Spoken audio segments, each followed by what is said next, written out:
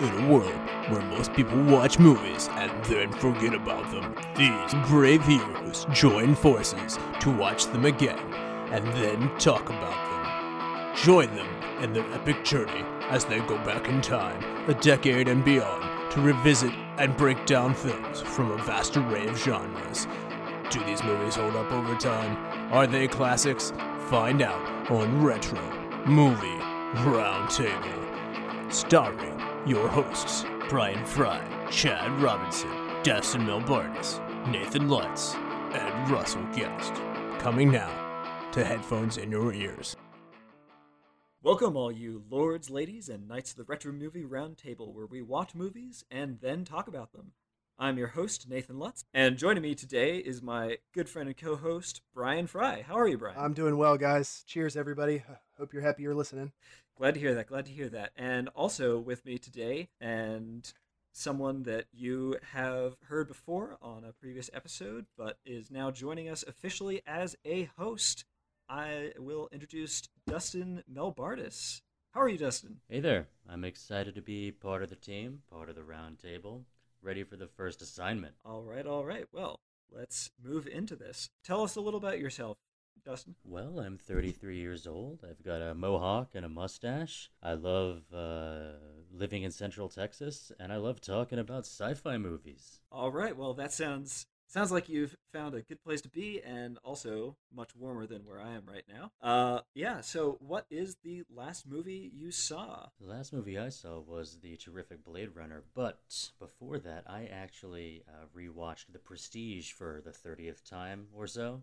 One of my favorites. All hail Christopher Nolan and all of his glory. All hail. Stand up. I know that we are really excited to get into this movie that we will be looking at today. That is Blade Runner, and we will be taking a look at it in just a moment. So if you haven't seen this movie, there will be spoilers ahead. So right after these messages, we will be starting a recap.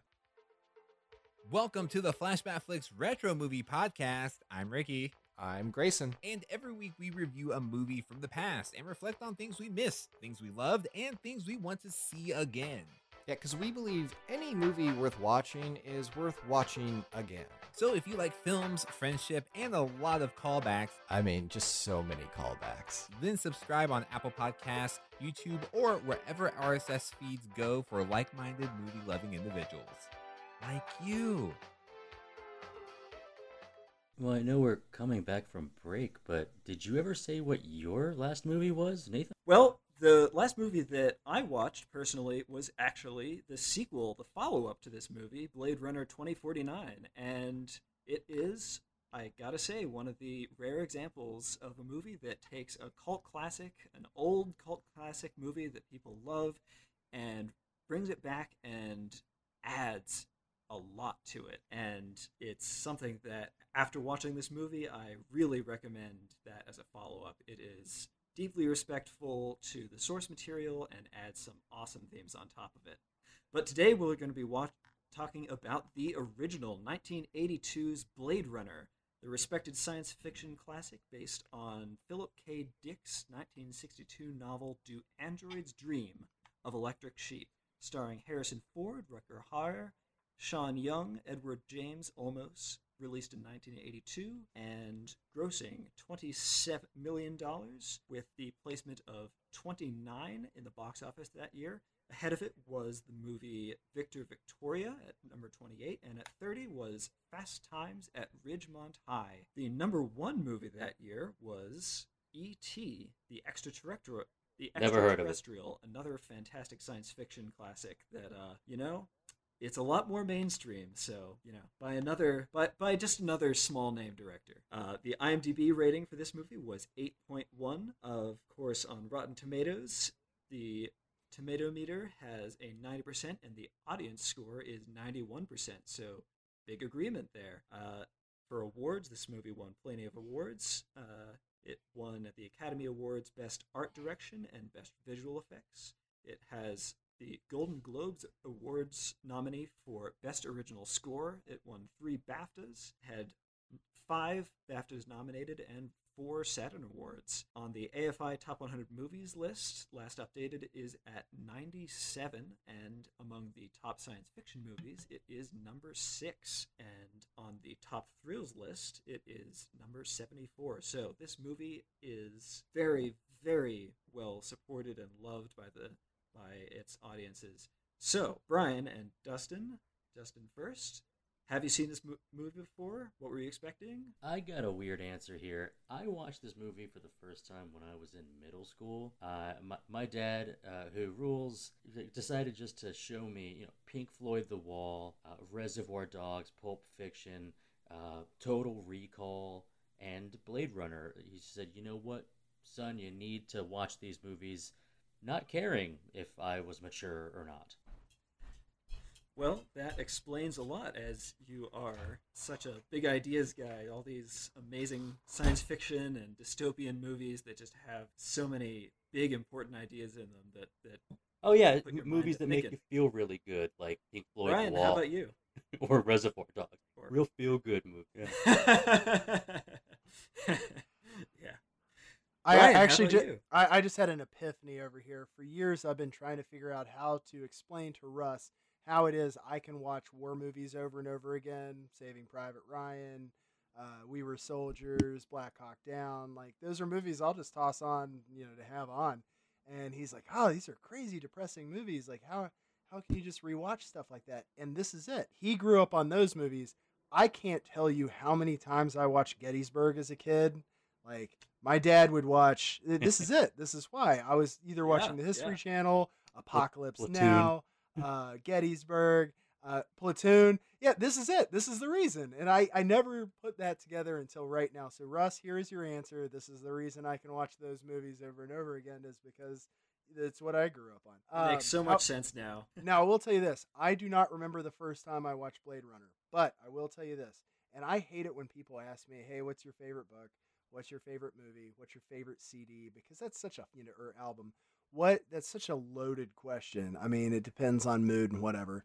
But if you put my feet to hot coals and demanded an answer to this, Blade Runner is probably my favorite movie of all time. And I've watched this movie I don't know how many times. I've got the multitude of varying editions that have come out over time. I even came so close to buying the Blu-ray edition that came with the little police squad car just to get the squad car. I already had the Blu-ray. I already had it digitally. I had no reason to buy it other than that little squad car. And I was like, maybe I need It's that. tempting. I've got the book. Anyway, I dig this movie. It's great. I can't wait to get into it. Well, Dustin, as someone who was very young and watching The Matrix as Love my The introduction Matrix. movie for Love The that way, Matrix. I can definitely understand the feeling of growing up with movies that have big ideas about what the future in society is. Because, Yeah, it's man, weird. A movie like this, if you watch this when you're that age, it's gotta implant some thoughts. But for me, this was actually something that I only first watched it a couple of years ago when I was actually just coming right out of college, and had it recommended right as Blade Runner 2049 was about to come out. And so for me, those two movies are very interlinked, that I actually watched this movie almost as a preparatory thing to then go watch Blade Runner 2049 with Russell Guest and a bunch of other people from the office that we both work at. So it was kind of a cool experience to see those two things together. Oh. And boy, does it hold Oh up yeah, well. you're talking about like seeing the movie as an adult, someone who has As an matured adult, yes. and figured out how the world works. As we are all really excited to get into this movie, I'm just going to give a spoiler warning before we can move on any further. We will be having a full recap and summary, so if you haven't gone to see this movie before, it is such a great movie. I can't recommend it highly enough. Go watch it, then come back, listen through these messages that are right up ahead, and we will get right into this review. What happens when two modern film fans go back and rewatch all the old classic films from yesteryear to see if they hold up? You get the Classic Film Jerks podcast. Find the Classic Film Jerks podcast on on all the major platforms. Thank you, classic film jerks. That was so old-timey, but now let's go ahead and get into the recap with Brian Fry me. That was bad. Go ahead. In the future, replicants, machines created to do man's dirty work off planet, have started to rebel. They are outlawed on Earth, and special detectives called Blade Runners are trained to retire or kill any on planet. Deckard, a retired in a totally different, is the best Blade Runner still and is pulled back into the fray to locate 4 skin jobs, as they are derogatorily called. He applies his trade and finds a 5th replicant in a beautiful young woman working at the Tyrell Corporation, the same corporation that creates the replicants themselves. A spark of interest exists between Deckard and the replicant Rachel. As Deckard struggles with his job and his feelings for Rachel, she herself struggles with what she is. Eventually, Deckard retires 2 of the renegade replicants and succumbs to his feelings for Rachel. All the while, Roy, the combat model and leader of the renegade replicants, hunts for his creator, Tyrell himself. Eventually, having the pleasure model, Triss, track down one of his peers in J.F. Sebastian. Once Roy and Triss convince Sebastian to help arrange a meeting with Tyrell, they do not get the answers they're looking for and kill him. Deckard tracks down J.F. while Roy is away and kills Triss. Roy arrives and fights Deckard until inexplicably saving his life before his lifeline expires. Deckard, knowing Rachel is in danger from being retired too, races home to find her well, but with a subtle message. The movie closes as they both go on the run. Great summary, Brian. This is a very complicated movie plot. It's something that, for me, reminds me of watching a series of TV episodes in a way, where there are big portions of the movie that flow as very much a detective story, where you're shown things not explained clearly until you find them out later in different, very episodic stages of how this develops. We have Harrison Ford starring as Rick Deckard. We have Rutger Hauer as Roy Batty, the replicant leader. We have Sean Young as Rachel, the love interest. We have Edward James Olmos as Gaff, M. Emmett Walsh as Bryant, Daryl Hannah as Priss, William Sanderson as J.F. Sebastian, Brian James as Leon Kowalski, and Joe Turkel as Dr. Eldon Tyrell. All important, all doing their jobs in the movie so well that it's difficult to pull out who's starring, who's featured, and when they're featured, they are stealing the scene in almost every scene. You have, for instance, I was not familiar with the actress Sean Young aside from this movie. But aside from the bizarre 1950s hairstyle and the best wardrobe in the entire movie, and also her character having the name spelled Rachel in the worst way, why do you need that extra A? We don't need it.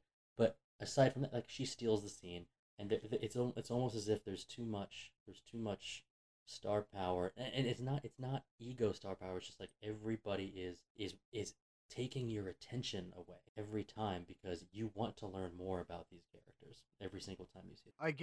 I guarantee you've seen her in at least one more thing. Okay, well, what is it? Maybe I haven't seen it. Finkel is Einhorn. Einhorn is Finkel. Ace Ventura. Okay, then yes, I have seen it. It's kind of a wild thing with her too, because obviously her is Rachel in this, but I was telling somebody earlier today that we were going to be doing this podcast, and the thing that connects this movie with what is likely my favorite book of all time, which is Frank Herbert's Dune, is she actually plays the female lead in Cheney in 1984's the Lynch Dune. So she's literally been in two of the most influential fictional tales of for me. And that's without, it's basically by mistake. I'm not saying it's a mistake to cast her in both. I'm just saying that it happy coincidence might be the better way to say it, that she actually connects what is my favorite movie with what is my favorite book. That's a very different movie. And I will say, regarding the name spelling, it's biblical, and the point is that it's biblical, and that's related to 2049, not this movie really so much. No spoilers for that movie, but it's important. Imagine saying something innocuous and then just being completely dunked on by Nathan. I, I, it was an observation because as part of watching, getting ready for this podcast, rewatching Blade Runner, I also rewatched Blade Runner 2049, and that name came up in that movie, being brought up by a character in that direct sense, and I just went, "Oh my gosh, was this planned? That's All I know is amazing!" I'm just in the poster And of getting that dunked is on all by I'm you going to with say having the about that. 2049 knowledge. But hey, I find it a fine name. Rachel's a fine name.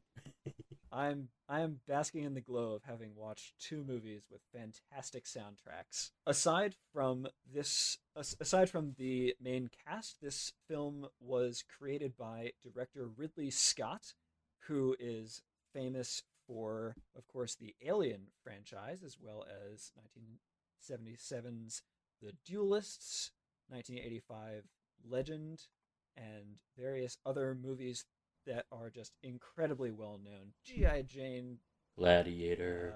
Gladiator, Black Hawk Down, Prometheus, The Martian, just so many great movies by this director, and you can just see the artistry in everything that's in here, both by the director and by the incredible production designer Lawrence G. Paul and art director David Snyder. Just really amazing effects work and art in everything in this movie. When you say everything in this movie, and it's hard to ever talk before Brian here, which this is his favorite movie, but I was enthralled by it. By watching it, I was under its spell both times. As I said, I was trying to take notes to talk about stuff, and all I could do was watch. And then I switched it over to watching it on my tablet instead of on my TV, and I still was holding the tablet in front of my face. It just captures you in a way that I wasn't expecting. You just want to say enhance, Yeah, every track little detail. 45, stop. Center, stop. Yeah, you do want to do that. Jeez. Yeah, what do you start with, man? Well, there are a couple things here. As far as visual effects go, you could go forward in time 20 years, and I am still more entranced by the segue scenes of the world they are living in. They did a better job of the city in this than they did of Coruscant in all of the prequel Star Wars. Like the sense of scale, it was all at once a sense of desolation, and I don't mean desolation in an empty way. Like so much of something that there's nothing left. And that was really the idea behind Coruscant being a city planet in Star Wars. So I just felt like how they filmed this, how they showed, and it was minimalist for the most part. Like they didn't go with grandiose backdrops. They went with a very epic, the Vangelis doing the music behind, showing something as simple as a hover car flying to a police station or to the Tyrell Corporation gave you this sense of grandeur.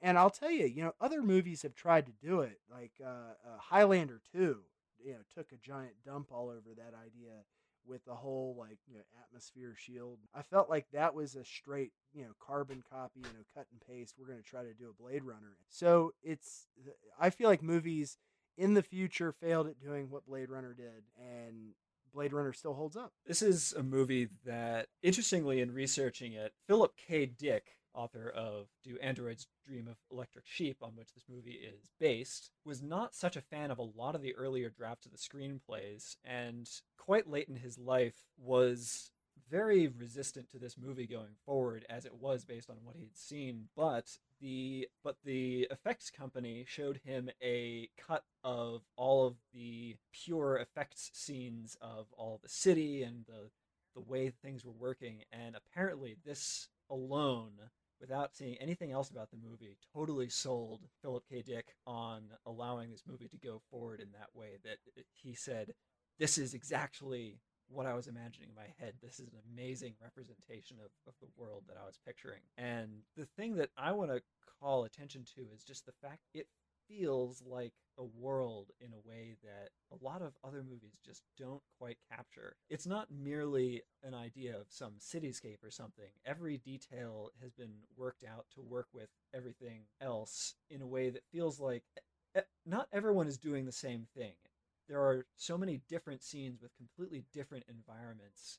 So you never feel like, oh, every place is like everywhere else. And you have these giant buildings that have a very dominating feel, but then it goes all the way down to the tiny scale of various street scenes. So it's cool stuff. I'm completely with you. I am completely with you here. You have these pseudo pyramids where the corporations and the rich people live, and you also have people live in abandoned hotels because there's space. Because if you could, you would have left to go off-world. And I didn't realize until my second rewatch that there's Hare Krishnas walking around the streets. You have gangs of people dressed like Ash from Pokemon. Yeah. It doesn't make sense. And the crowding the street because the crosswalks don't even work. The walk and don't walk are flashing at the same time. You've got bicycle gangs wearing rice paddy hats. You've got buses full of old people like heading to cribbage. There's all types of people here. Think of the bar where he meets the connection for the snake woman, and it's filled with like debutantes. It's like a masquerade. There's all sorts of levels of people here, and you can feel like this place exists. I think one of the things that really gets me about it too is, being someone like this movie came out 2 years before I was born. So, I'm not going to, plant any flags or stake any claims on this being a generational film for me. But I did grow up with everything that tried to take, and I don't mean this in a negative way, tried to take something from this movie to enrich their own. So you have Judge Dredd, you have Fifth Element. Like, there are so many movies that borrowed pieces of this, of what made this such an experience, and tried to use those pieces to enrich their own films. And I think that's why I understand the initial critic, the initial reviews of this weren't all that great. But, like something or like an artist that wasn't truly appreciated in its time, it didn't take too long before people were like, wait a second, this is awesome. And it's also irritating, but also part of the history of this film that there have been so many cuts of this to say, okay, this is this person's vision. This was released for this reason. And in the end, if you get it all together, you're like, gosh, what a story. And sometimes you're not even sure what story is being told. There are wonderful reasons that this is the movie that everybody compares back to whenever someone does a science fiction cityscape. Science cityscape. There was attention paid by Ridley Scott. What's his name? Ridley Scott. Oh, that's Ridley? There was attention paid by Ridley Scott. The Riddler Scott. Riddler Ridley Scott. Pay attention. Now that is a very different movie. When he's shooting these, we're 50 floors up, and you see this thing. The incredible advertisement blimp, or like the cell product Zeppelin come through. That this place is deep for its height. Not deep underground, just it's deep with so much stuff. And you would almost wish that, I know you mentioned it being episodic, you'd almost wish that, like, what are the other tales of this place? Do we even know if this place has a name, particular city? I'll turn to Brian on that one. I think I always assumed it was in L.A., just based on, the West Coast nature of it later on in 49. Unfortunately, I am the one without the 2049 knowledge. I'm still back in the 80s with this, but it still takes my breath away, and it is clearly a point of comparison for a future cityscape, and it's not something we're used to seeing. And then you push into the depths of these places, and what are those smokestacks things? The flaming geysers? Burn off. Like, towers. Think about how many times you've seen those towers in every dystopian movie. Like, they're related to oil drilling. Everything. What are those called? Like, they used it in Star Wars, Johnny Mnemonic. I mean, it's like there are so many movies that are like, ooh, I like. I don't think it's ever quite had the same impact as it did for me with this movie. This place is run by industry and corporations. This is not where I think we initially were going, But I will say, aside from police, I don't see much in terms of government. I see corporations running things. And would make me think that our police force is working for the corporations, not for any local municipal government or grander. All we know about them is, yeah, we got these replicants and they were made illegal, so shoot to kill. Shoot to kill is it. That's the law. Not much of justice. I think from a standpoint of science fiction, you can look at this world being everything from gangs in the underworld all the way up. Everything is factions. You heard the police chief himself say, "You're either cop or you're little people." Ugh. Like that. The police. It makes me The sick. police. Yeah. The That's police. scary You know, the line. police in this are their own piece. Oh, no choice, huh? No choice, pal. And it's gonna be one of those things that there probably is some version of government, but not to get too political right now. What isn't influenced by corporations? Yeah, and it's also interesting to note that the Tyrell Corporation does not care about the laws that much. I mean, here they are. There's a Blade Runner from the legal system comes into the company, and Tyrell himself puts right in front of him someone he knows is replicant. That's and not supposed to be there. basically that's not supposed to be there. Who he is supposed to kill, and in this incredible power move, just makes him feel like he can't do anything about it. It's kind of amazing. That scene, I think about that first. That scene, what I thought about was, and I think this is the answer to the question that I had, which was this Voight-Kampff test that they have. What created the replicants? Why is he so curious about the test? Why wasn't his input? And it's because he does whatever he wants. He doesn't answer to anyone else. And that is precisely what you want in this type of world, is to be able to do what you want. I definitely think he's pushing the envelope. Like, the reason that he had Rachel there was, I want to see best of the best test my best work thus far and tell me whether or not it's a replica. And I think it's also worth noting that this movie took place in November of last year. Yeah. I've always loved that. Yep. Like, literally November of 2019. last year, I was like walking around. I was like, all right, guys, Blade Runner time. Where are the replicants at? Somewhere out there's a replicant releasing a dove with Yeah. his I dying. said, where's my breath with hover beautiful cars words. at? I want, because I would do it as soon. I'm sorry. I don't want to see I'm- hover cars until people can demonstrate that they can drive with autopilot in an intelligent way. All I know is the first thing that I will do upon owning a hover is play the soundtrack of this movie while driving. Well, the said first hover thing car. I'm going to do is try to barrel roll. That's the first thing I probably There's a try moment in any early in the vehicle, honestly. movie. Can I do a barrel roll? And if I can't, who's the person I can find that can? Someone Oh can. dear.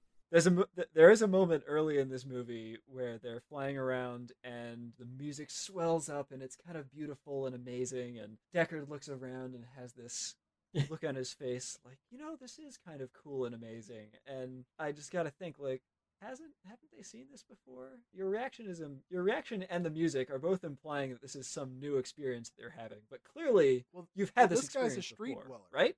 Like, you have to assume that some people have never left the surface. In the movie that we see him in, Does his car not fly? It doesn't fly, but it doesn't mean it can't.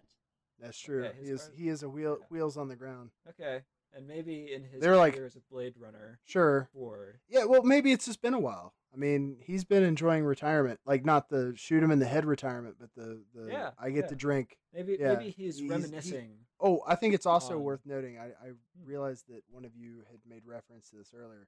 You can, in fact, buy the whiskey glasses that Deckard uses in this movie, but they are obscenely expensive. I have looked into Oh my this. gosh. It is something I wanted. It is not fiscally responsible to purchase. Well, what about that shot glass that he balances on his solar plexus? Do you want that? I'm sure that I feel like that was You a probably very- don't want that. You want the whiskey glass. The whiskey glass is nice. I feel like it was a very general shot glass that he had. Well, going this on is for the where I rest have of to it. say, it right here, which is I know that his car either doesn't fly or maybe can't fly because late in the movie, way later in the movie, for no reason at all, he's just sitting in his car and a flying cop comes through and says, "Hey, what are you doing?" And Harrison Ford's like, I'm a Blade Runner. I'm doing my job. Here's my number. And 2 seconds later, the flying cop says, "Oh, okay, you're clear. See you later," and just zip flies away. And when he flies away, you can see like people holding fire extinguishers and just blasting down, and you can see the cables coming from the sky. It is maybe not the best work from the special effects team. You're either cop or you're little people, man. Yeah, certainly some awesome and not so awesome car flying effects going on here. But one of the things that I love about almost all of those flying car scenes is they are accompanied by some music that is just, as we've referenced before, something that works it into your head. It works its way into your ear and just will not leave. Almost not even the melody, just the feel and the emotional emptiness yet beauty at the same time that this score amazingly evokes. Dustin, we were talking earlier before this started, and you mentioned you had some interesting feelings about this score. Sure, okay. Yeah, I'll tell you. There were 2 moments where I thought the score, they were duds. They were like, what on earth?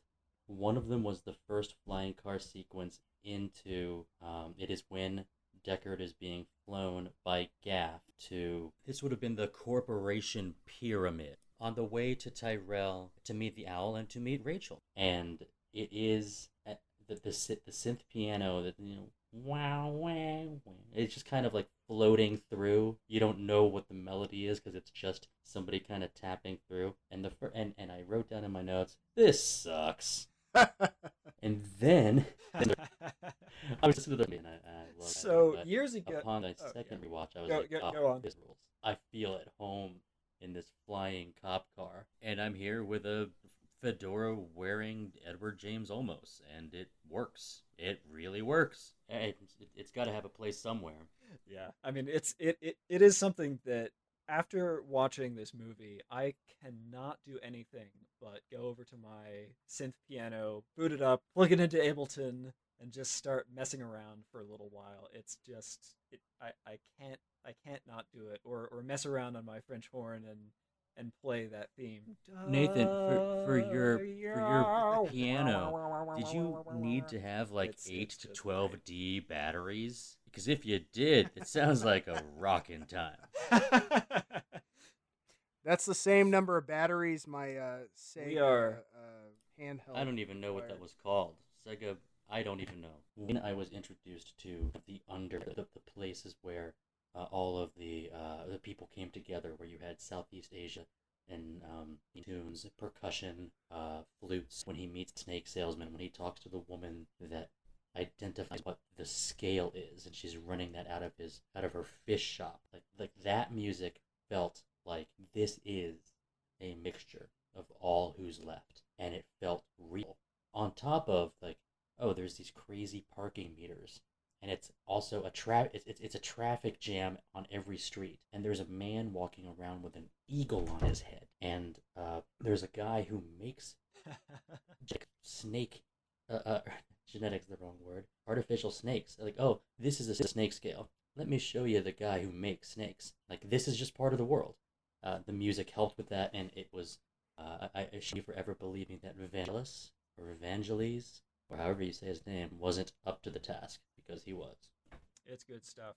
And you know what else really sets those different cultures apart is the wardrobe that's happening. And man, this movie is one that has some creative clothing choices all across the board. No doubt. I mean, you've got everything from clear plastic ponchos to umbrellas with lights on the handles to the most intense shoulder pauldrons that you could ever see. I mean, you could cut yourself on those. It's amazing. It's a sexiness I didn't think Angularity could ever give me. Oh, you look like an hourglass for real? Okay, yeah, I'm done. Incredible. We're talking about Rachel here, but her whole... Imagine trying to wear that outfit and not stand out. I mean, Deckard sees her immediately. Oh yeah, the woman wearing the fur that's 30 pounds? That's probably Rachel. try to blend into this crowd when you are wearing like clothing that sticks out as much as 2 feet away from your body in several I do directions. think at one point I saw a guy walking down the street and he was in basically like Viking furs, and I was like, I mean, multicultural, let's go. This is the future, the ultimate melting pot. Everyone has come together here, even the Vikings. But the bar at, what was it, Teffy's, where the snake show was, the bartender, he's still wearing a tux. Hey. Okay, so you remember his name? Is it? No. I'm just saying, like, or I'm just thinking, everybody's got their thing going. Bartender's like, yeah, I'm feeling that, that old school Vegas. That, bow tie or James Bond. Yeah. It's good to know that if you wanted to be a time traveler, you could take basically, as a guy, one piece of clothing, and it would work for like many hundreds of years, probably. Let's go with the Viking horned helmet, which we know is historically accurate. That's the one.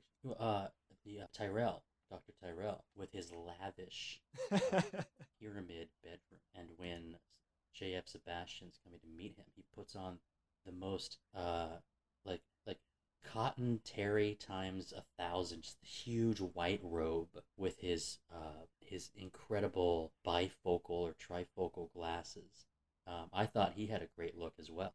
When you had the few chances you had to see him. I will say that a lot of the Tyrell pieces, his building, his domicile, all those pieces, very, very, very Stargate later on. Oh, goodness. So what are you saying? Is the Tyrell Corporation actually go old and there are going to be spaceships landing on those pyramids? Is that how they get off-world? No, I'm just saying that this is another good example of, where people have borrowed from this movie to make their future creations, because they're like, oh, I like the cut of his jib.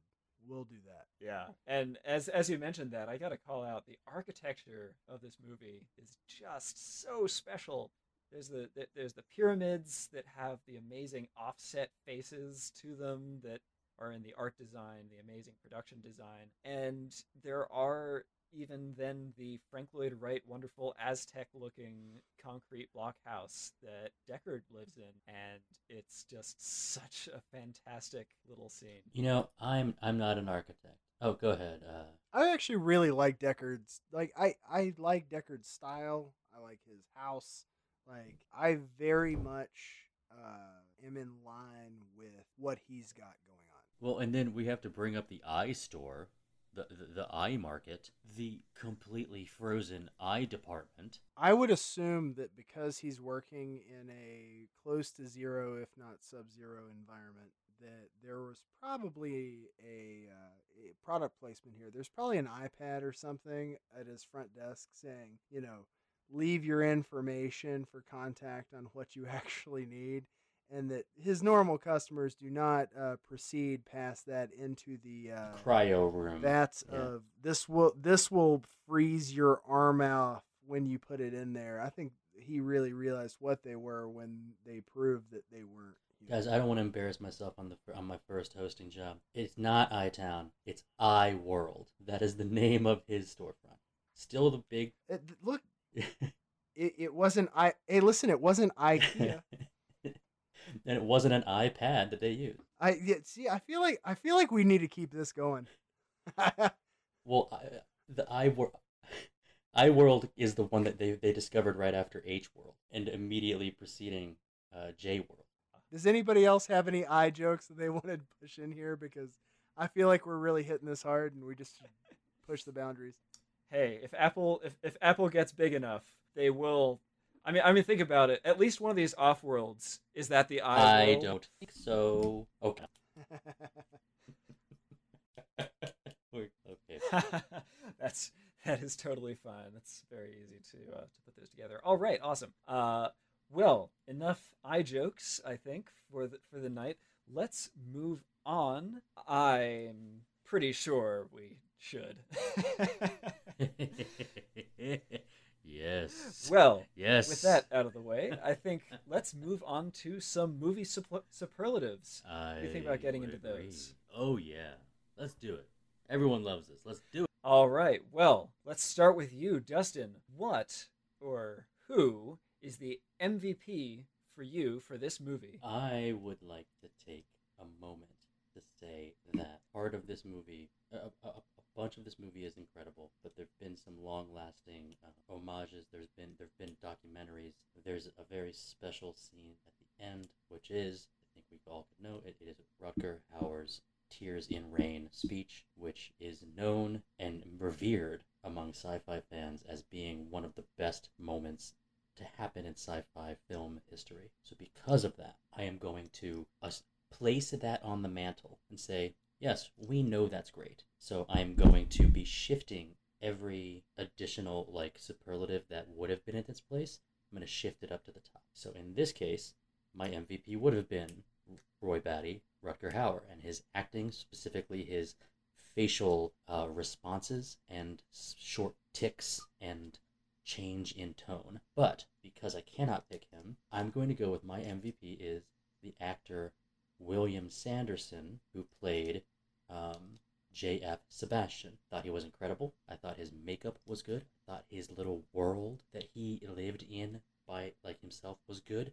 His relationship with Dr. Tyrell was a catalyst for the movie going to where it needed to go. On top of that, you got to see I'll just leave it there. I thought he's incredible. Also, Tennessee boy, born in Memphis, and also he has his Juris Doctorate.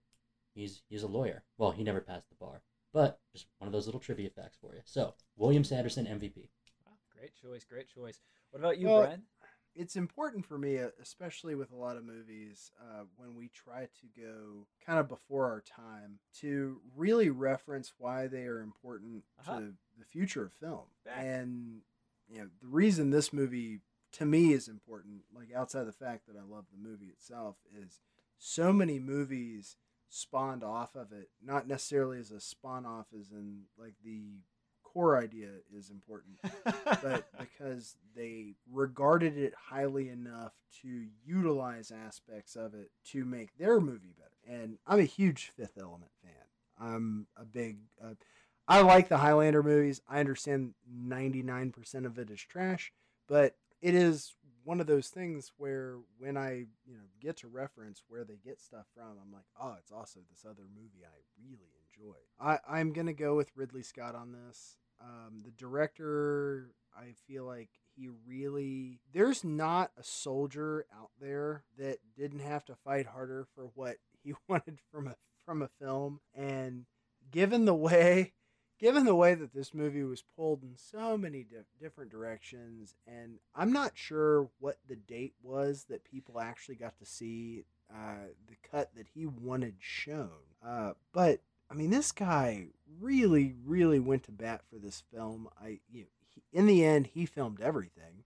What actually got shown in theaters, on various channels, on DVD, that all came out in oddball directions. But this guy was the instrumental part in making everything that's available. So if out there's a cut that's 9 hours long because he's like, I like what I did, I would watch that 9 hour long Blade Runner. And I know I have the rep of the let's make things I like longer, but I just think that this specifically as a movie, because of the cuts, because of the different variations that have come out, and that there's still the following that has been earnest and loyal throughout the entire process of years and this is a variations. world of putting this opposites is it. together. This guy did this, and What an he's my analysis. MVP. And here I was,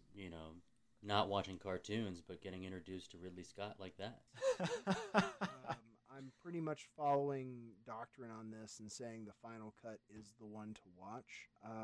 There are parts to every variation that I think have merit, but I do think that there are also ones that left some stuff in that you're just like, yikes!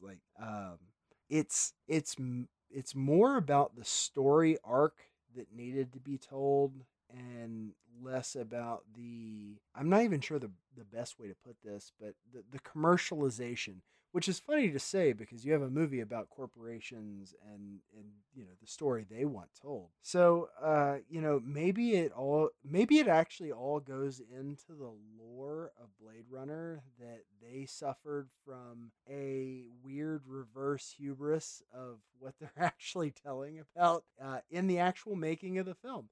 So I would say the final cut is the one that typically is the one I watch often. That being said, this is definitely one of those movies that I watch on television, and Jess is like, "Why don't you just watch your DVD?" And I'm like, "Shh." That'd be crazy. It's on TV right now. Yeah. So, look, if you have the inclination to enjoy the varying degrees at which this movie has been produced and released, awesome, more power to you. I recommend it just from a film buff standpoint. And if you have not read the book, I highly recommend reading the book, as I always do. But yeah, I'd say Final Cut is my go-to. It's pretty much the factory standard of where you should watch this. But I've got them all, so I get my pick whenever I watch it. Those are great answers. And you know what, Brian? I totally agree with you. This is the kind of movie that if it was twice as long, I wouldn't complain at all, because this is the sort of movie that there's a plot and there's stuff going on, but as much as that, this is a world that I'm being presented with that I want to live in. And goodness, I just got to hand it to the art director and production designer, Lawrence G. Paul and David Snyder. They just did fantastic work on this movie in terms of building the incredible complexity of vision that is this world. Up next is the Best Supporting Actor, Dustin. Nathan, before you move on from Brian's answer, he mentioned the commercialization. I told you, Nathan, before we started, that I actually took time to count every advertisement, and I found several. I'm going to list them out now. Now, in terms how like screen time or how many times they're presented, that's not what I'm going for. Just the different companies. We have Pan Am, Koss, Cuisinart, Coca-Cola. Johnny Walker is everywhere, especially in Deckard's. I mean, hey, why not, right? Especially in Deckard's apartment. Budweiser and Schlitz, and also Tsingtao. So we have Anheuser-Busch, Schlitz, which I think is Minnesota, maybe Wisconsin, and then Tsingtao, which is Asian. Atari, and then my favorite one of these, before we move on to the next MVP, my favorite one was, there's a sign that has an advertisement for both Bulova, the high-end watch company, and Dentyne chewing gum. So just on this note, that not only did I try to find his whiskey glasses, but I was wondering if they actually came out with a Johnny Walker Blade Runner bottle. Blade Runner. So yeah, just a tiny tangent. My grandfather used to collect antique whiskey bottles and like the collective figurines. And I was like, this will be the start of mine, the Blade Runner whiskey bottle. That would be Johnny Runner. Or, I guess, no, Blade Walker? So, as I said before, I've slid everything up one slot because I can't afford to deny the limelight that Rutger Hauer had. So, Best Supporting Actor, I'm going to go with, it would have been William Sanderson, but we're going to go with the actor who played Leon, who is Brian James. I thought Leon, anytime you saw him, there was a menacing feel for someone who, in fact, maybe the first lines of the movie are traded between Leon and someone else. And I think he's a replicant very early, but his responses are very much, they are almost emotional. It's almost like they programmed Leon to be somehow combative, even if he's following orders. And that was done because Brian James did a great job doing it. Incredible scene with Leon and Deckard in the street. Without intervention from Rachel, Leon would have killed him. I loved the character, and I loved Brian James' portrayal of him. Also, Brian James, if you didn't know him from anything else, one of the like fleet commanders in The Fifth Element. Kind of a comedic role for him. I love him, and I thought he did a great job. I didn't bump all mine up, so William Sanderson is my supporting. But we share the same. Yeah, actor. we share the same wavelengths, though. Yeah. But J.F. Sebastian, his piece in this, his cute naivety when it came to he obviously recognized that they were replicants. He has created his own world within his own abandoned hotel anyway. He has his own. Let me put it to you this way: I appreciate how well the actors portrayed scientists, because scientists don't fear the way normal people do their creations. So at no point in time did J.F. Sebastian really think his life was in danger with a combat model in Roy being, and he pegs them out as replicants. Obviously, that makes him a threat to them. So, they could just kill him there. Obviously, they needed him, but still, it's the fascination with their own work. It's a very hubris piece.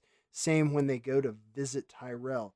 He's seeing them. He's like, oh, you should revel in your greatness. Like he's sitting there thinking, I made you, and you are wonderful. And even though you're here in a very human way to try to gain more than 4 years life, which is just a ludicrous idea in terms of longevity.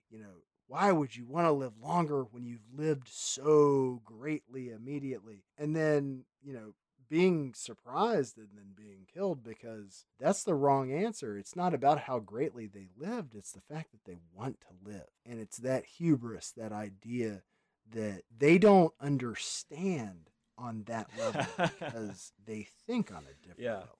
Well, for my part in this, I took the Best Supporting Actor a little bit literally, and because he's technically not the starring member of the cast, I did put Rutger Hauer on here, just for some of those absolutely incredible moments, the speeches and the face acting that's happening, and the amazing fight scene that happens at the end. So just incredible. Up next is the Hidden Gem, an underappreciated minor cast or element in this movie. Dustin.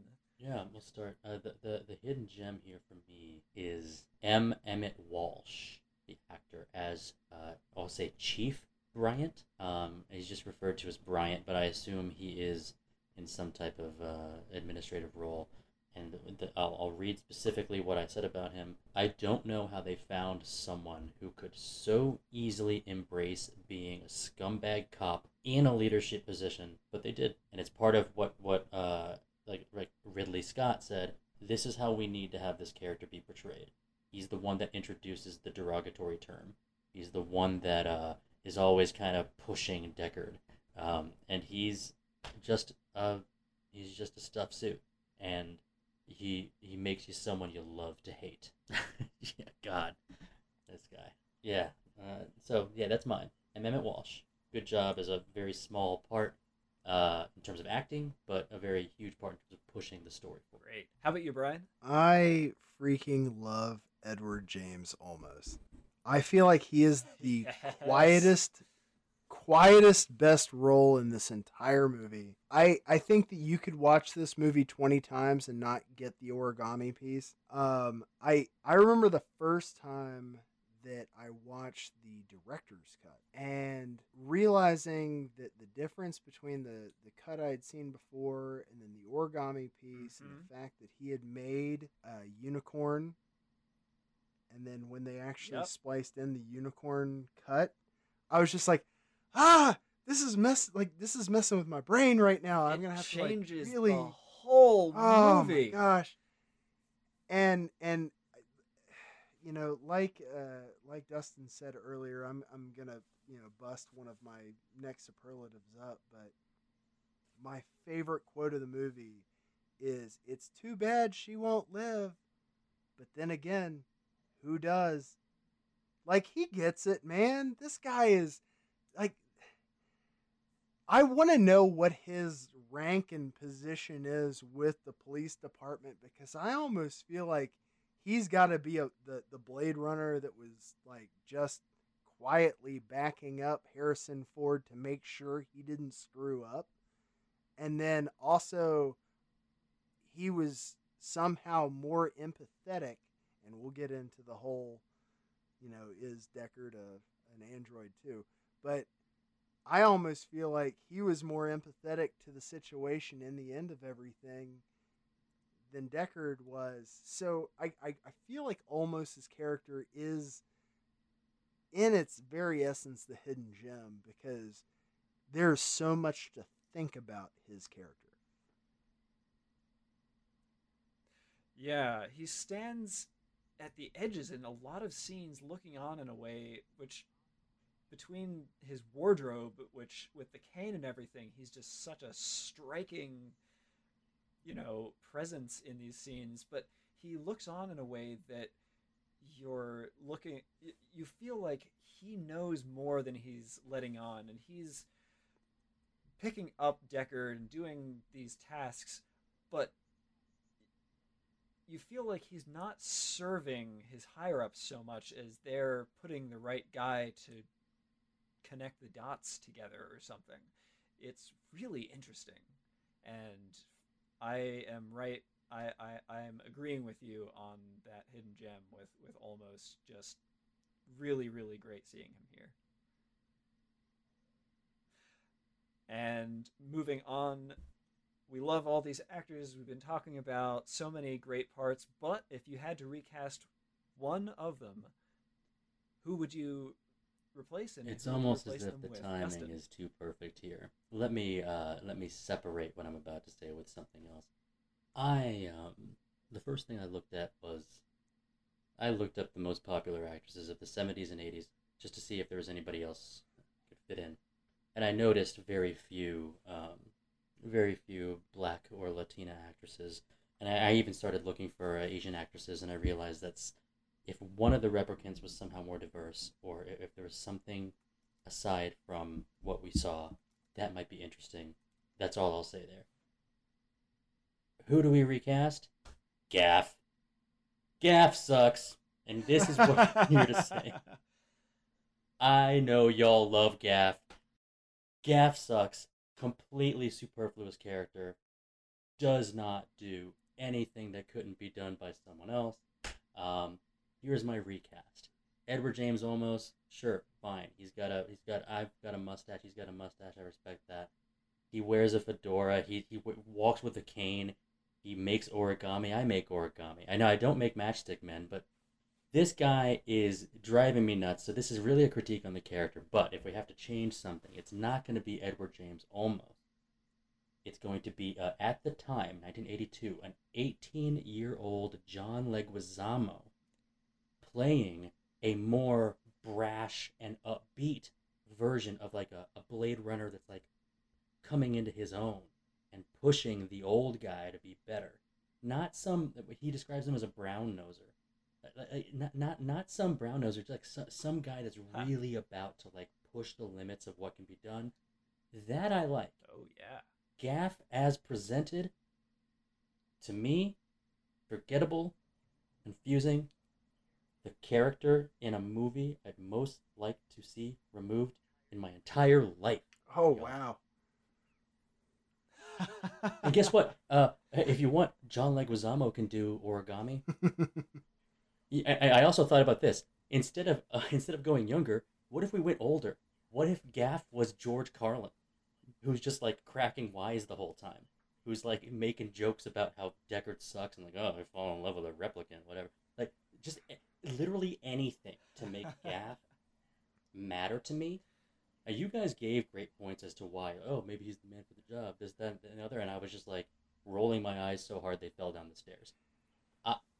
Gaff to me sucks, and I will never like him. And that's my, if you recast it into something more exciting, then maybe I'm down. But for right now, that's my answer. I would say in a defense of that point, I think the whole point in his character was the subtlety that the captain didn't know if Deckard still had the juice, and Gaff's initial position going to get him and everything was of lethargy. Like, he's like, why am I doing this? I can do this job. This guy wants him instead. I don't like it. That's the reason Gaff keeps letting him get his ass kicked before he intervenes, because he doesn't care anything for Deckard outside of the fact that he sees the one entry position where Deckard gives a shit. And then he's like, all right, this guy is worthy of my respect. I've seen what he's able to do. Perhaps I was wrong. And then gives a pass at the end. I really like subscribing to what you just said. But I won't do it because Gaff sucks. And forever, now you and me, Brian, will have this as the thing. Okay. Nope. This is what we didn't agree as on. long as you don't attack the new Battlestar Galactica, we're good. Edward James almost, more like Edward James too late. Yeah, and that is the other reason why it almost stands out to me, because he's going to be captaining. and we talked about man. Battlestar Yep. Galactica before the show, but like, it is nothing against the actor, which is why I chose to recast it, because it's about the character, the way that he was presented. And actually, the quote he presented, I wrote down as one of the ones I would want to say. I think it's a great quote, but you know, if you ask me to make an origami goldfish, I can get one knocked out in 2 minutes. So, Well, hot take there. What about you, so, Brian? You know, I had a hard time with this. Obviously, with the love I have for this movie, I don't really want to recast anything. And it's funny because of, you know, the whole epiphany from the beginning of the show. I was thinking of Kevin Conway playing Brian James's character. And I used to think that I had a weird spelling of Brian, but then I saw him and I was like, okay, maybe I should stop complaining. Brian. Yeah, so anyway, Kevin Conway actually plays the sergeant in Gettysburg. He is Joshua Lawrence Chamberlain's sergeant who takes a hit. Anyway, I like him as a rough and tumble scrapper. And that is what Brian James's character was. So I was just trying to think of people in that ballpark age range that I also like, that if I'm going to change somebody out, there are so many characters you can't touch in this. And I was like, okay, well, let's go with the muscle. And, you know, the muscle is typically interchangeable. I wouldn't choose to change anybody in this. But yeah, I was thinking, what if you had him like just this, like, you know, kind of rough and tumble Irish gentleman that they chose to mold this this replicant after, and that might be fun. It would have been fun. Yeah. Yeah, that sounds like a lot of fun. And for my pick, adding a little bit of extra fun is actually what I was kind of thinking on here, because I feel like this movie has a lot of characters who are often weird in a way, but it's always very understated, very subtle. They're always cast as very serious, very focused, single-minded people. But what if there was someone who gave a little bit more of that sort of human flavor into things, or at least, you know, pushing some of the comedic boundaries a little bit? What if we had a Jeff Goldblum in here, for example, introducing the plot to Deckard as Bryant, the captain, in that whole introduction scene? That for me is a little bit of a weak link in this movie. The introduction of the plot and what Deckard is doing, I felt like it's very interesting, and there's a lot of world building information in it. But I would love to have a little bit more energy and explaining a little bit of how the replicants are doing this. It would be great. I see what you're doing. That would be great. But then you'd like that character because it's Goldblum, and I don't think you're supposed to like that character. But that's a good one. The little people. Life finds a way. I never would have. All right. Well, in a movie where every single frame is amazing, can you figure out what a single best shot is? I chose for mine Dustin? because of a combination of things, but I'll just go ahead and lay it out. I think there were several best shots, but the one I like the best that kind of represents where they were at the time was when replicant Zora is gunned down by Deckard running through the panes of glass. That you take a shot through the lung. That those guns are high impact. You see him miss a shot and there's an explosion. So this snake charmer woman is busting through the city and is breaking through. There's all neon around and it's all very modern Japanese in terms of brightness in the middle of a cold, dark, rainy day or night. And you see her bust down these glass. She gets shot and then she gets back up and he has to shoot her again. By the way, he's a pretty good shot as far as most action movies go. He hits most of his shots. So it took two to take her down, and the slow motion of it, and the lights, and the end of what I would consider that shot is her body falling down, and it pans up real quick, and you see Leon witness her death. So it was meaningful to the group of replicants. That's my shot. Is that slow mo, gun? What's the word? Retirement of Zora. That's what I like. Excellent. Excellent choice. Just incredibly striking. Also from the Oh yeah, you wardrobe mentioned that, department there, from with the yeah with the poncho. How about you, how about you, Brian? I like What the is your favorite front-on shot shot of the police cruiser taking him to the police station in the very beginning of this movie. Now, I understand this is from a still frame directive, just like one picturesque piece, but it really is that whole hover scene as it comes into focus, going to the music adds that piece. Like that's a hallmark of Blade Runner for me. Absolutely. And what I'm going to pick is actually very close to that. Basically, another part of that scene, which, I mean, that whole flight is just amazing as they're flying through the city. But there's a shot that's looking down on this huge cylindrical building that is covered in wiring and greebling and plumbing and who knows all what. And below, the city streets are illuminated.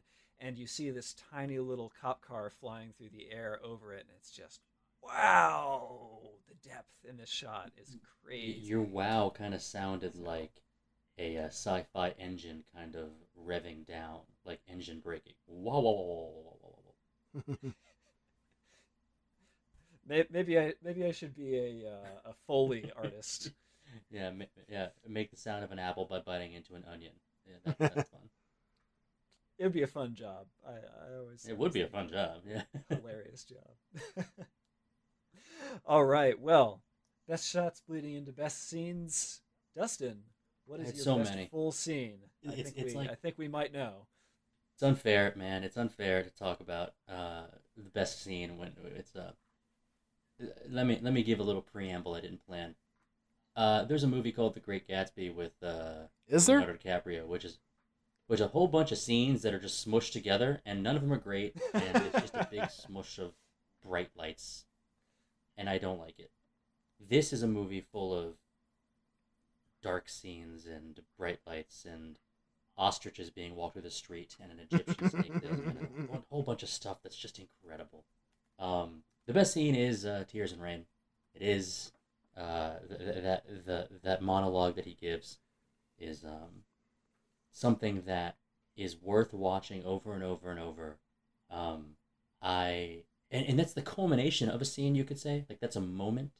It's a culmination of the cat and mouse chase scene, which is just incredibly thrilling, and it gives you anxiety for.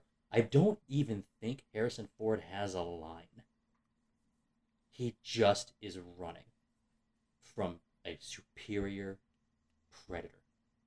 And that scene, there are scenes that I will rewatch over and over if I pull it up on YouTube at any time. Last Samurai, when the first time the samurai come through the fog-filled forest, and the Japanese army is just afraid of them. Agent Smith versus Neo, the first time in the subway. The space battle over the moon of Endor. You gotta watch it. You gotta watch it. And if I saw Ray Batty, Ray or Roy? I think it's Ray. Roy. Pretty sure it's Ray. No. Okay, so Roy Batty, chasing a scared out of his mind Deckard. It is it's just an incredible scene, and it ends with there's not enough. I don't even. It's like what when Fry was trying to do his recap. There's almost you almost don't want to talk about it. So we'll just say, hey, all you listeners at the round table, watch that scene, Tears and Rain. And if you have the time, watch what happens before it, because it's just incredible.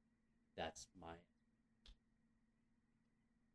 It is a really neat scene, and I do want to hold here because I think it's so integral to this movie, because the replicants that Deckard is hunting behave in a really weird way toward the end, where they have so many opportunities to just kill him and they don't, and it seems like they're trying to accomplish something else and imply that maybe they're trying to get some idea across that, so Deckard is totally terrified that whole scene, but it's kind of interesting to me that at the very end,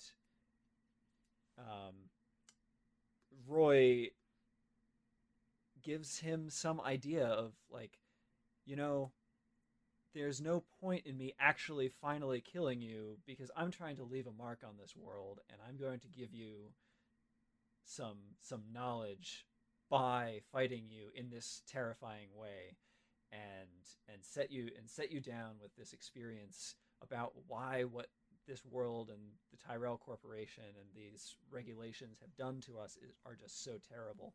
It's just a really fascinating thing. The song "More Human Than Human" by Rob Zombie was made off of the Tyrell Corporation's, their logo about being more human than human. So it's like this was literally like they are showing the compassion piece, trying to change minds that were not just unsentient beings that are slaves. And yeah. Oh yeah. Well, we didn't actually get to what your best scene was, Fry. So my best scene is Pris dying when he shoots her doing the acrobatic moves. There is not there's not a scene in a movie that still freaks me out like that scene. Like, even rewatching it for this podcast, and I've seen this movie so many times, that scene where she gets shot and just starts freaking out, like, that still freaks me out. Like, good call. It is probably the scene that resonates more from the first time I saw it, because I remember being like, oh my God, look at this. And he shoots her again and she's still doing it. It's like, the same way that, Kurt Russell in The Thing, like, it's still going. It's still going. Like, I remember that. Yeah. Like, yeah. Oh, like, this isn't a horror movie. But that scene still freaks me out. It's probably the only Genesis scene I have from, not really remembering the first time I watched it, but I remembered that. Yeah, it stuck with you for so long. Yeah, just visceral in a way that's just incredibly disturbing. And her scream, the screech as she's attacking, it's like and that is a lot of books describe And she screams coulda as killed him. blood curdling. She coulda That killed him, is but she blood didn't. curdling. Now she might have. In the end, she might have, but you'll Absolutely. never She know had- that she had him, and so yeah. Yeah. Yeah, I mean we've just seen a scene of Roy the mountaining Tyrell, so we know that they're into crushing heads, and she gets very close to that. It is disturbing and riveting and visceral in a crazy way.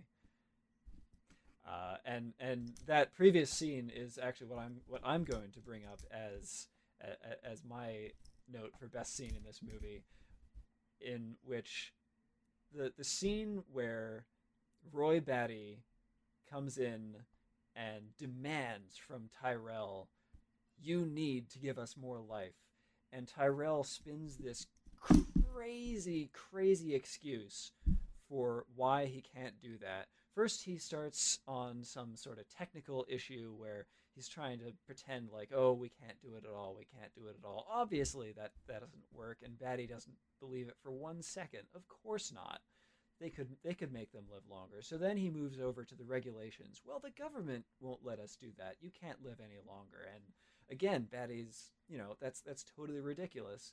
I mean, JS is right in the room with them, and this guy is making replicant toys all over the place. And we know that Tyrell is experimenting on Earth with them. So obviously, that's not true either. And so finally, he gives this crazy quote that is just utterly insane.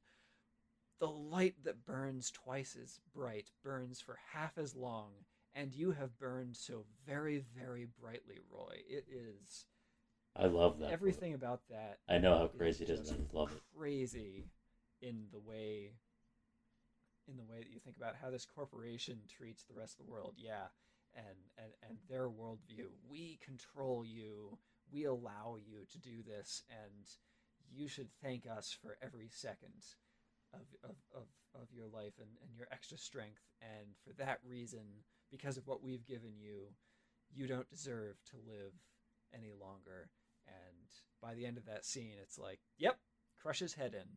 This is what needs to happen. Another example of it's pretty amazing. Rutger Hauer kind of looks like a Lost Boys Dracula in this moment when his sorry, I have a habit of calling vampires Draculas for stupid dummy effect, but he looks incredible and the lighting's so good, and his facial features, there's almost a hint of like regret that what he's doing, that he shouldn't be doing what he's doing, but he's got himself on this path.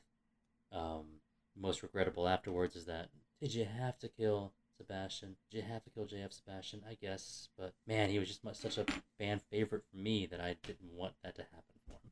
I tend to think that the reason that happened Yeah, was because that's not the audience that needed the mercy. Like, there's a calculation that still happens within, I'm going to say, quote unquote, machines. And when mercy happened, it was against someone who had no mercy toward him, not to the ones who were frankly on their side. Oh, cool. That is cool. Yeah. That's interesting. Yeah. It's good to be on a podcast with a number one fan of a movie.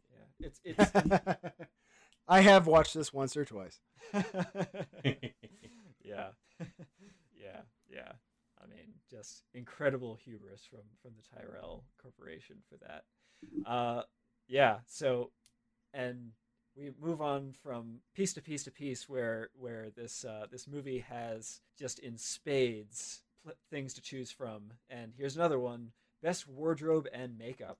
Dustin, what would you pick? Not going to choose Rachel's wardrobe, because it's clearly an iconic thing throughout the entire movie. So I'm going to give my second best option, which is Daryl Hannah.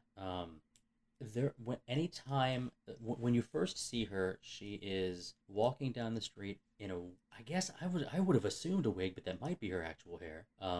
And she snuggles up in some trash like homeless people sometimes do, and she's there on a mission. Now, rewatching this movie, I didn't pick up on the mission right away. I picked up on just how is this going to play out.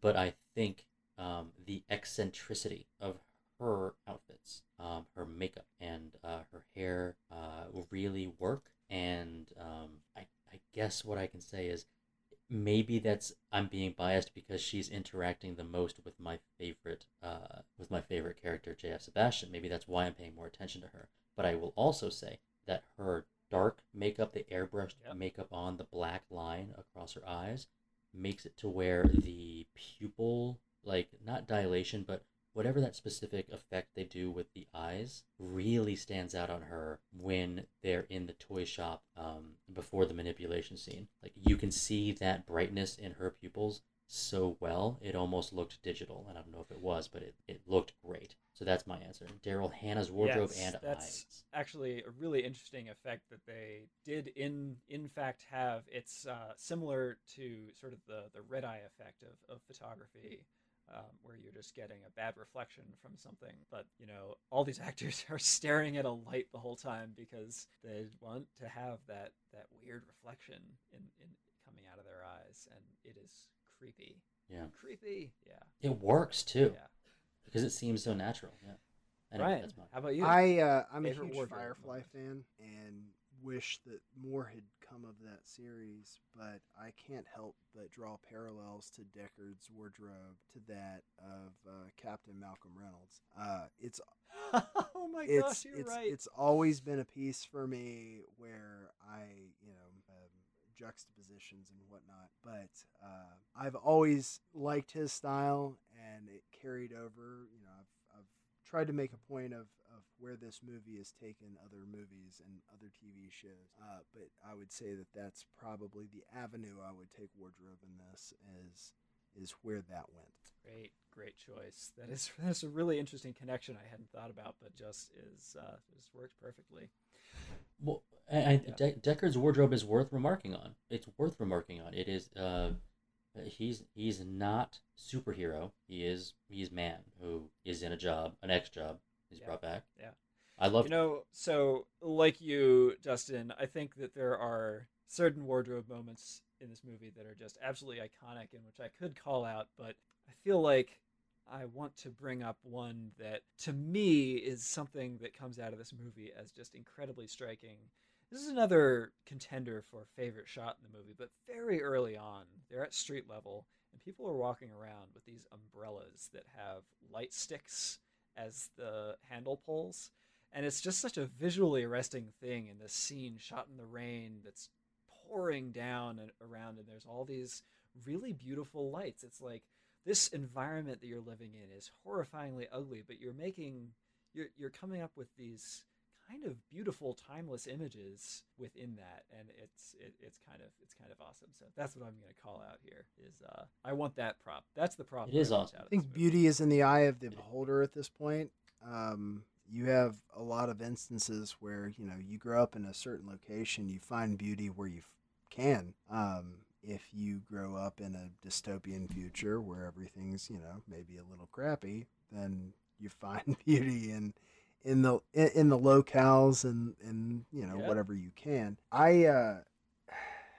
It's such a weird thing to talk about beauty, because there's such a diverse range of preferences that go to that. And I think that what this movie is really trying to put forth is we all have the right, or at least should have the right and opportunity to find those beauties where we can. And one of the things that really struck me, probably the third or fourth watch, I didn't care about the romance aspect of this as a younger guy.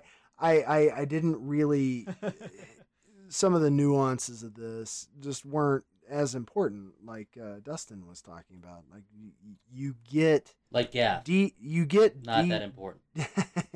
you get deeper levels the more and more you watch it. And this is another thing I like about this movie is sometimes I find something that I didn't notice the other 50 times I've watched it. So it's nice to have, the retrospect, but the whole thing between, he and Rachel is not just from a 2049 perspective. If you haven't seen it, please watch that. But he is initially completely unwilling to hear any basically propaganda that they put in her head, to the point where he turns the other cheek and says, you know what? Who am I to judge what you deem real? Because if you look at everything else out there right now, who am I to judge what you find is real or what you hold sacred? So in the end, does it matter? Do you dream electric sheep? In the end, did Deckard succeed at what he was supposed to do? He did put down a bunch of replicants, but the replicants succeeded in their mission. Hashtag watch 2049. Yeah, I mean... Yeah, in a movie that really asks the question. Also, these memories are coming from Tyrell's nieces, Deckard says, and you got to ask, like, if these people have these memories, they almost have a right to all of the things that come with it, because they are made into that person in just so many ways. It's really interesting. It's a deep movie. It really is a deep movie. Yeah. One of many just incredibly fascinating things. Next on our list is the change one thing. But before I do that, it occurs to me. Wild card. What is? Can I throw a wild card? Wild card. Yeah. We're talking about themes. Brian, would you say that is your favorite theme or idea in this movie? It's not about a favorite theme. I think it's about the primary theme is, what does it mean to be human? Because you can go on Netflix and watch documentaries about serial killers, and they'll complain or proclaim, this is inhuman. They'll use the word inhuman, and that's an actual human. Here you have a replicant that is easily capable of ending human life, but in the end chooses to save it in the hope that the message gets across that he is indeed something worthy to be called human. So I would say that in the end, it's an introspective piece on what is it worth to really call yourself that. Yeah. I think that's a really well explored theme that this movie achieves in a really, really amazing way.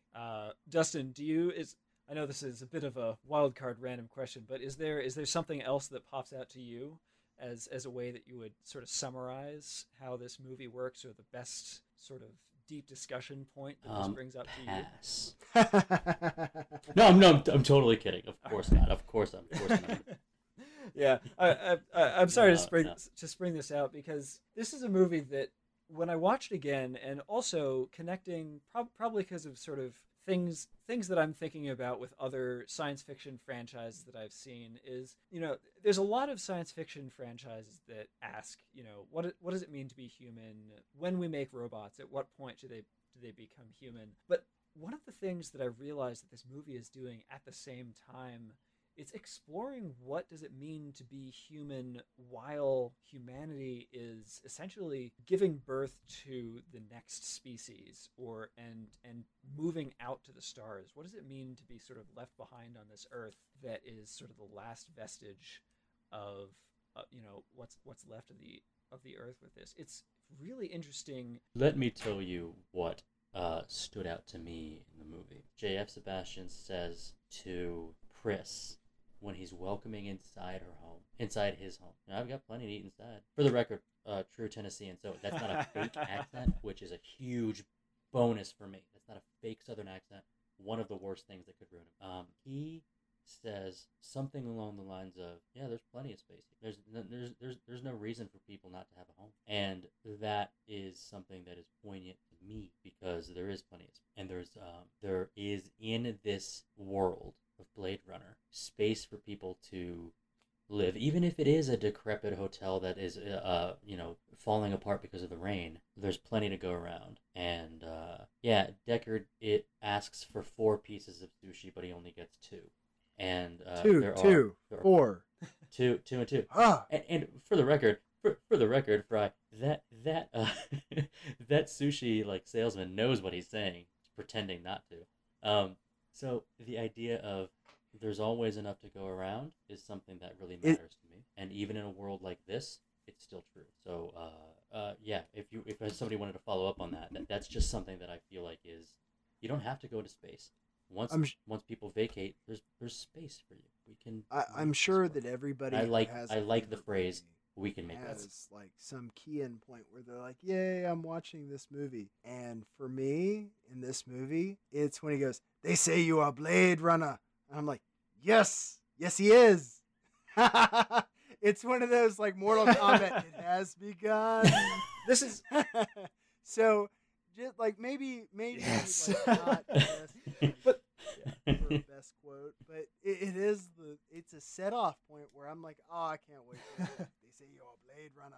Like, he is. man, this is why this is such a great movie, because there are so many different conversations and themes to have out of what this goes on, which is why I wanted to ask this, because the thing that I've noticed in sort of the last watch through is all these points that are a little bit weird, that because on one hand it's about what it is for the replicants and their struggle and their need to be recognized as true individuals who are human or more potentially in terms of their emotional individual capacity. But it's also interesting, like we're talking about, with what happens to humanity and what does that mean as they're starting to almost fade away.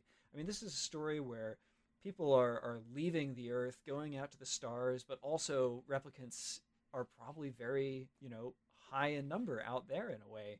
So that's one thing. And it's also interestingly telling to me that the Tyrell Corporation passes along some very specific memories to the replicants.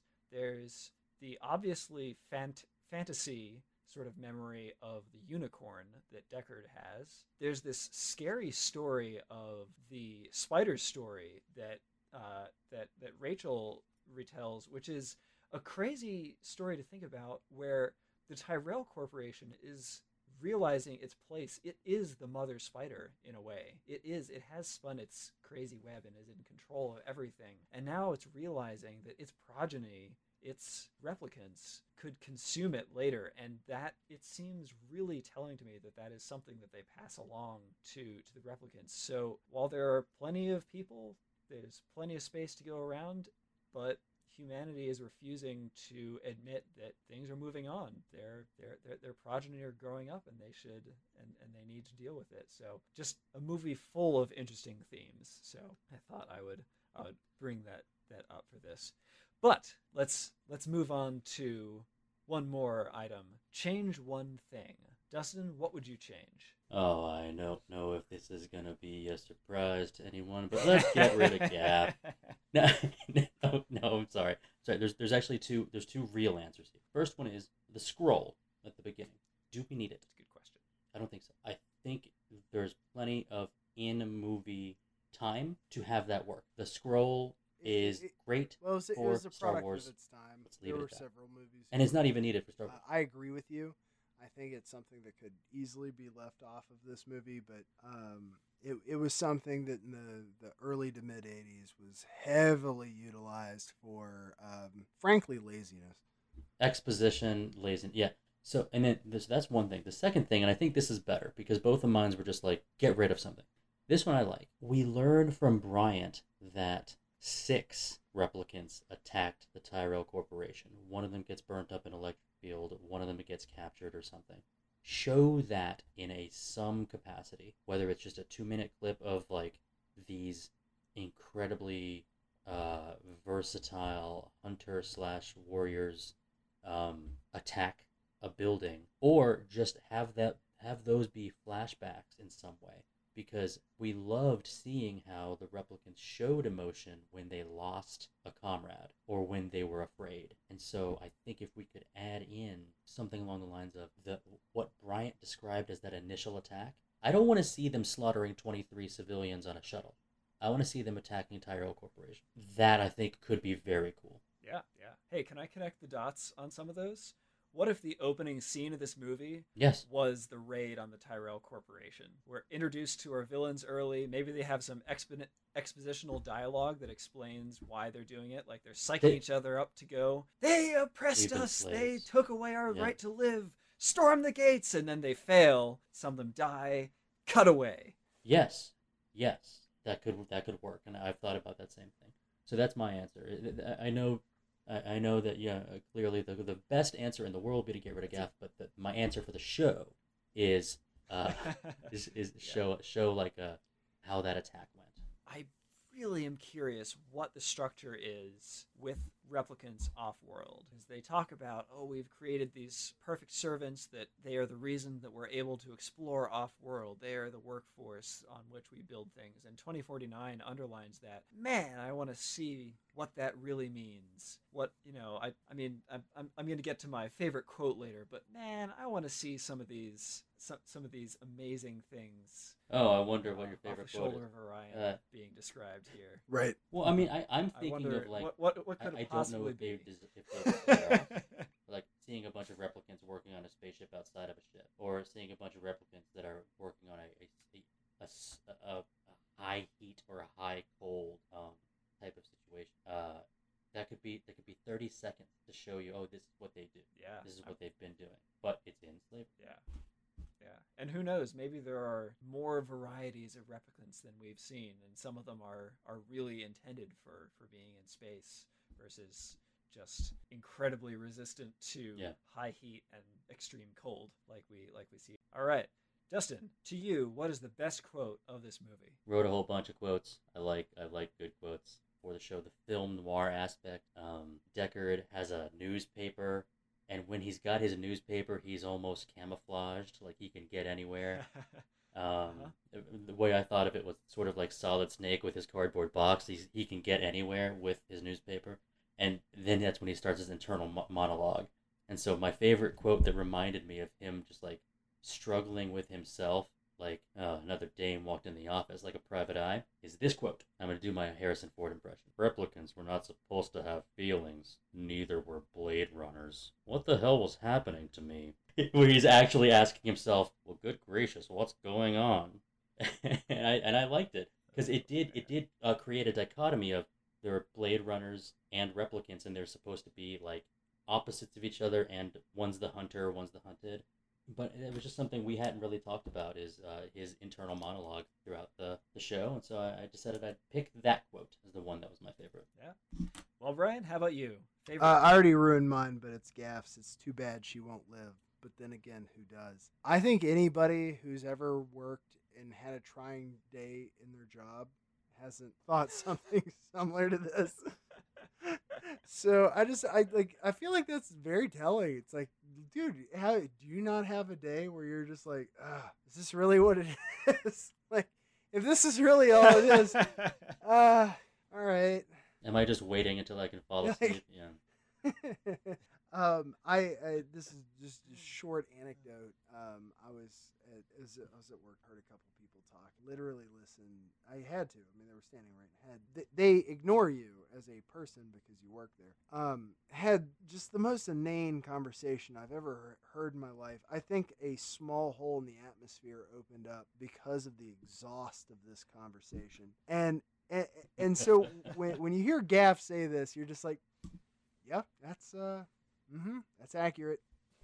I get you, Gaff. So, I get you. oh God, yeah, that. Well, my favorite quote is the one that just pulls me to the stars, and I just think it's so beautiful, so beautifully delivered, so beautifully shot, just amazing. Right at the end of the movie, Roy Batty, just as he knows he's about to die, passes some knowledge onto the Blade Runner he knows has been forced to tail him. Attack ships off the shoulder of Orion. I watched sea beams glitter in the dark near Tannhauser Gate. All those moments will be lost in time, like tears in rain. Time to die.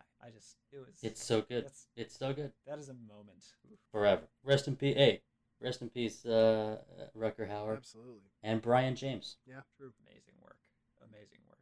Well, that brings us to the end of our superlatives. And while technically we don't have a guest on this, since Dustin is now officially a host among us. Yeah, we don't have a Russell guest on this. I will still give... Last name joke. It was Oh, just super yeah. cool last name joke. I always wonder about that. Not in podcast, obviously, for this discussion, but His name is Russell Guest. I gotta My name is imagine now Dustin that people Host. make guest jokes all the time around him or something. All right, well, now that we've finished off with our movie superlatives, it's time to move on to our ratings. We rate on a series on a scale of 0 to 5 stars in half-star increments. I'm not sure if any of us are going to have to use that half-star increment in this particular review, but Dustin. Ooh, yeah. Oh, are we switching up would the you order rate? for the last category? You go Brian first? Why did my brain do that? I don't I know. don't know. Probably because I was thinking about how this is Brian's favorite movie. But anyway, Dustin, what is your rating for Blade Runner? I have a cheeky answer that I'm actually going to skip. This is 4.5 stars. This is incredibly high. When it comes to survey methodology and ranking systems, I am really skeptical of 0s and 5s. This is as high of a score that I think I can give. I've mentioned that I don't like Gaff, and I also mentioned, you know what? I did not mention the scene that is actually keeping it from the 5, which is a scene that if you've watched the movie, you know, and it is completely something that in today's day and age would never be filmed. Would not fly. I know. And we all know where we're talking about it, so that's why it's a 4.5 out of 5. But this is essentially the highest ranking I can give. I mean, I might give The Fifth Element a 5. But there are some movies that I might give a 5. But this is so good, and it enthralled me in a way. 4.5. Incredible movie. Well, Brian, what do you have to say about that? I want to take a Billy Bob moment from Varsity Blues and be like, Tan! But I won't continue that quote. But no, this is a 5 for me. Like I said, like I haven't seen a movie better than this. I don't think. And look, I'll agree with him too. Like Fifth Element, like I have movies that I truly love. I really do. And they're important to me in a variety of ways. But this is one of the few blendings where I'm like, okay, I love this movie. I think that there should have been a critical reception to this movie equivalent to that love. And I think that the longevity and even though the initial critical, relevancy, which I wasn't even alive for, that doesn't mean anything to me because I got the after effects. I got to hear what the world thought of it after people really had a chance to digest how good this movie was. So yeah, I mean, I give it a 5. I think it's well deserving of all the accolades it's gotten over time. And this is one of those movies that I will enjoy introducing to my daughter when she is not as young as Dustin. Not 11. This is gonna blow Check your this out. mind. Probably not. And she's like, It would. you're not gonna. How about VeggieTales? Gotta ramp up the sci-fi slowly to meet that phase. There's plenty of sci-fi you can bring in earlier than that. Yeah, Peppa Pig goes to space. I or feel something. like I am going to cause some extreme raised eyebrows here when I say I have not seen The Fifth Element. We should do that sometime on this podcast because I haven't seen that movie, and I feel like as someone who loves sci-fi and who thinks that he has a fair amount of sci-fi knowledge and cred on that side, there's a big hole in my experience. But I'm gonna join you, Brian, on that 5 stars. This is a movie that you could live in, and the texture is just amazing. The amount of love and care that was shoved into every corner of this movie is just something that I think is pretty amazing. Did my score prevent this movie from getting into some type of Ring of Honor? Because if it did, I'm sorry, but no, it's the score. we'll do it end of the year and they'll factor everything. Good. I would be shocked if anything gets any higher than this. This is a pretty special movie, and I, like you, Justin, consider the 5-star something that I will not give out lightly. Same. There are very few movies I would ever give 5 stars. This is one of them. Well, I was lucky to be a part of it then. And the one dissenting justice writing this gaff guy. I don't even understand.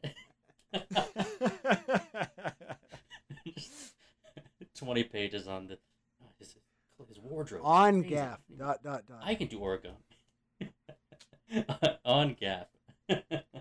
All right. Well, this has been a great review of this movie, Blade Runner, but we gotta make a selection for the movie for next time. We have 3 options here. Option 1 is Encino Man from 1992. When they find a frozen caveman in their backyard, 2 high school outcasts thaw him and introduce him to modern life, while he in turn gets them to actually enjoy life. Option 2, Dogma from 1999. An abortion clinic worker with a special heritage is called upon to save the existence of humanity from being negated by 2 renegade angels trying to exploit a loophole and re-enter heaven. Or is it option 3, Get Shorty from 1995? A mobster travels to Hollywood to collect a debt and discovers that the movie business is much the same as his current job. Brian, what are we going to look at? So I think next week we should go with Get Shorty. All right. Well, mobster movies collecting debt. Very, very exciting. Looking forward to doing that. Yeah, me too. I'll be there to help with Get Shorty. Good choice. Yep. Yeah. All right. Well, thank you, Justin, so much for joining us today and for podcasts in the future. We are excited to have you and look forward to watching more movies with you. Oh, yeah. So, Sounds remember, all the lords, ladies, and knights of the Retro Movie Roundtable, we invite you to reach out to us. We want to hear from you. Subscribe, rate, and review us on iTunes, Spotify, Stitcher, Google Play, YouTube, or wherever you get your podcasts. Give us a like on Facebook. Follow us on Twitter at movie_retro. Or email us at retromovieroundtable@yahoo.com. Producing and providing this podcast is fun but not free. We invite you to support the show at our Patreon page at www.patreon.com/retromovieroundtable. Any contribution is much appreciated, and we will go towards making the show better for you, our listeners. As always, thank you for listening. Be good to each other, and watch more movies. Brian? Just as individuals are born, mature, breed, and die, so do societies, civilizations, and governments.